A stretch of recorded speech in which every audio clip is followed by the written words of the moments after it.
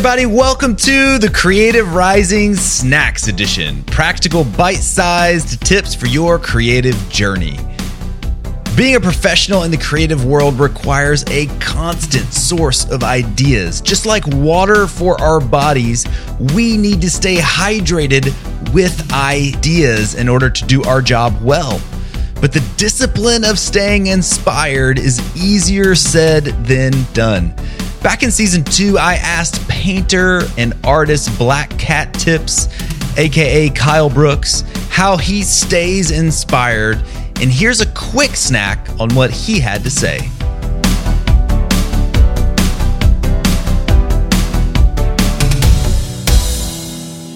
I think that there is a wind in the world, like there's a physical wind that's caused by the sun heating up the surface of the earth.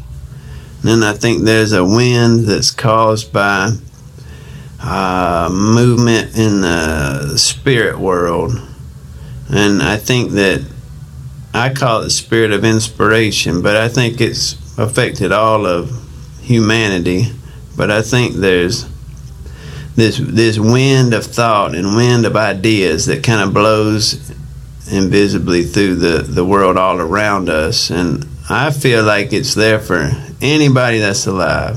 But some reason some people don't see it or don't know.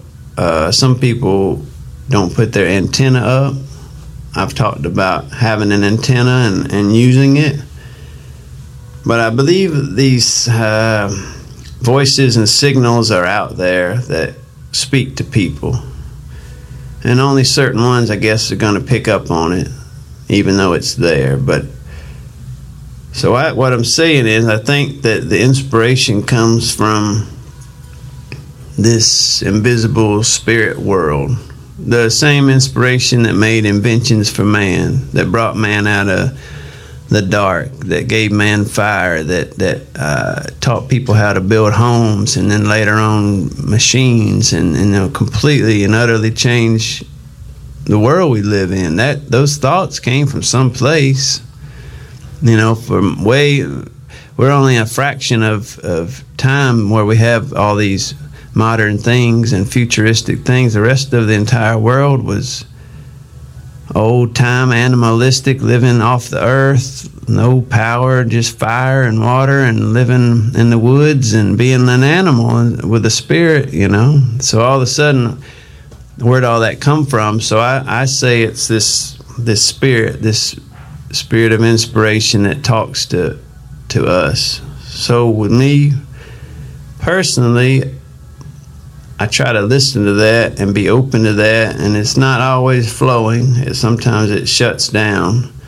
but I know it'll come back, just like the wind comes back. But these ideas come and go, and I feed off of things I see in nature, such as the patterns of a tree, the way that light changes over the seasons, the way that certain sounds come to me, these connections I see in nature. The pattern of the skin on your hand matches the riverbed or a crack in a sidewalk or the veins on the back of a leaf. Just the way these things happen that a lot of people might not dwell upon. For some reason I do. And then I take that thoughts and energy, and some reason they turn into funny little lighthearted, sometimes dark-centered paintings. And I don't know how that converts from one to the other, but that's the way it works with me.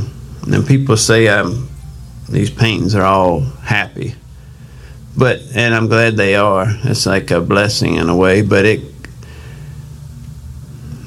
kind of like the earth, they say it's full of fire and lava down inside of it and heat, but then it's not that way on the top. Maybe it percolates happiness up. I'm angry in the middle, but then happiness comes out of a few vents here and there. Okay, there you have it. Take a walk, look all around, put the phone in your pocket or put it down. The winds of inspiration are blowing. Are you tuned in? Are they filling your sails or sailing past you? Thanks again to Kyle Brooks, aka Black Cat Tips, for that tip. And check out his work at blackcattips.com. And hey, thanks for snacking with me today. If you have any ideas for future bite-sized topics, let me know. Email me at hello@thecreativerising.com or leave a review on Apple Podcasts, because that really helps. It helps other people find the show. And who knows, I might just read that review on air. Until next time, I'm your host, Blake Howard, signing off.